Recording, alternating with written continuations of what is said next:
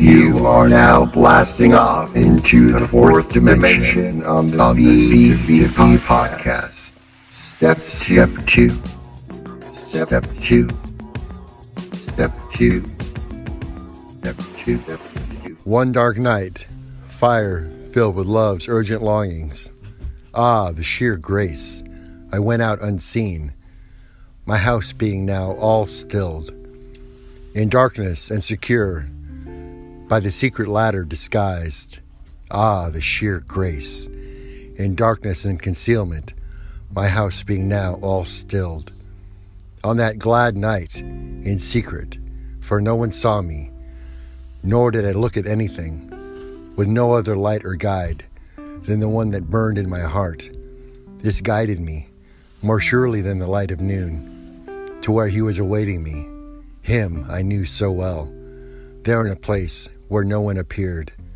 O guiding night, O night more lovely than the dawn, O night that has united the lover with his beloved, transforming the beloved in her lover, upon my flowering breast, which I kept holy for him alone. There he lay sleeping, and I caressing him, there in a breeze from the fanning cedars. When the breeze blew from the turret, as I parted his hair, it wounded my neck with its gentle hand, suspending all my senses. I abandoned and forgot myself, laying my face on my beloved. All things ceased. I went out from myself, leaving my cares, forgotten among the lilies. The dark night of the soul. So the Christian mystic St. John of the Cross described a crisis of the spirit. In my heart, when I was deep in the grip of alcoholism, I felt as if night was all the time. The dark night is not a summer's evening with a velvet blackness that enfolds us like a mother's embrace. No, it's the frigid starkness of an icy winter night. Bound by our alcoholism, night falls on our souls and the light burns out in our eyes. In our lives. Total insanity. But for a few lucky ones are given the opportunity to come into the light of recovery. Beginning the journey of recovery, we turn back toward the light, toward life. One of the wise sayings shared in AA meetings, we came to believe. These simple words describe how the second step works to enable alcoholics to surrender to a higher power. We came to believe. In sobriety, we begin the first step at the moment when we arrive. We come.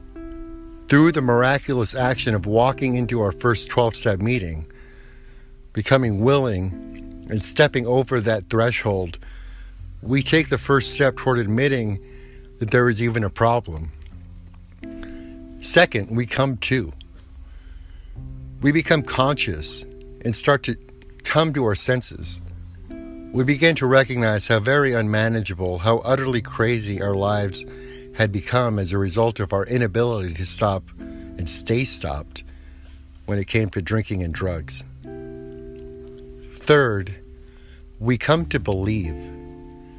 Through the fellowship of AA groups and the support of our peers in recovery, we discover that we are not alone in our suffering. We find ourselves in the company of others whose experiences were as bad or worse than ours. Our new sober friends share their hope with us for a new life, free of addiction and compulsion. And this leads to the first glimmer of belief as we gain faith in the goodness of the group itself and its collective members. The rooms of recovery with their, quote, good orderly direction, unquote, G-O-D, come to represent a power greater than ourselves, unseating the false gods and idols of our past.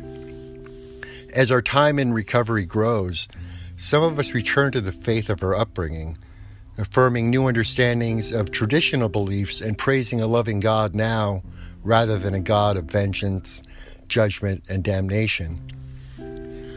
Others too damaged by the beliefs or actions of their original faith communities find in sobriety new faith practices and traditions that provide safe places for spiritual nourishment and development.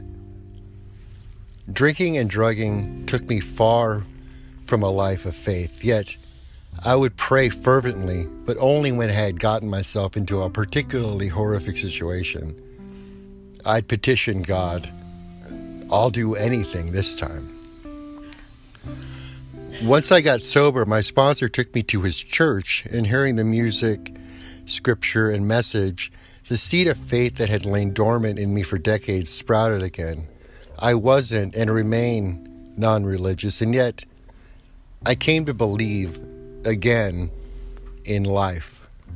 In the second part of the second step, we come to believe that a power greater than ourselves could restore us to sanity.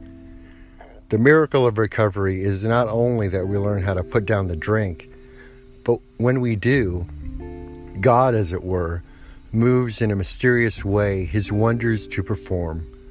God, or the gift of desperation, helps us not only to become sober and stay sober one day at a time, but also restores us to sane and sensible thinking, or offers true sanity to us for the first time.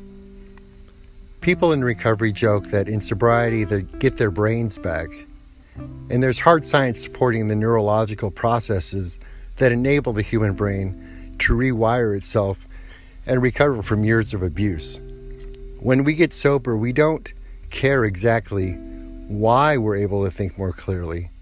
We're just grateful that now we understand that we can comprehend things which used to baffle us. Those of steadfast mind you keep in peace because they trust you, says the prophet Isaiah chapter 26 verse 3. Our feet are back on the path. We begin to sing our redemption song. By coming into recovery, surrendering ourselves to a power greater than ourselves, we start to experience a new freedom and a new happiness. As the promises tell us, beyond our wildest dreams, by giving ourselves over, we have the freedom to chart a new path for ourselves, to begin to be happy, joyous, and free.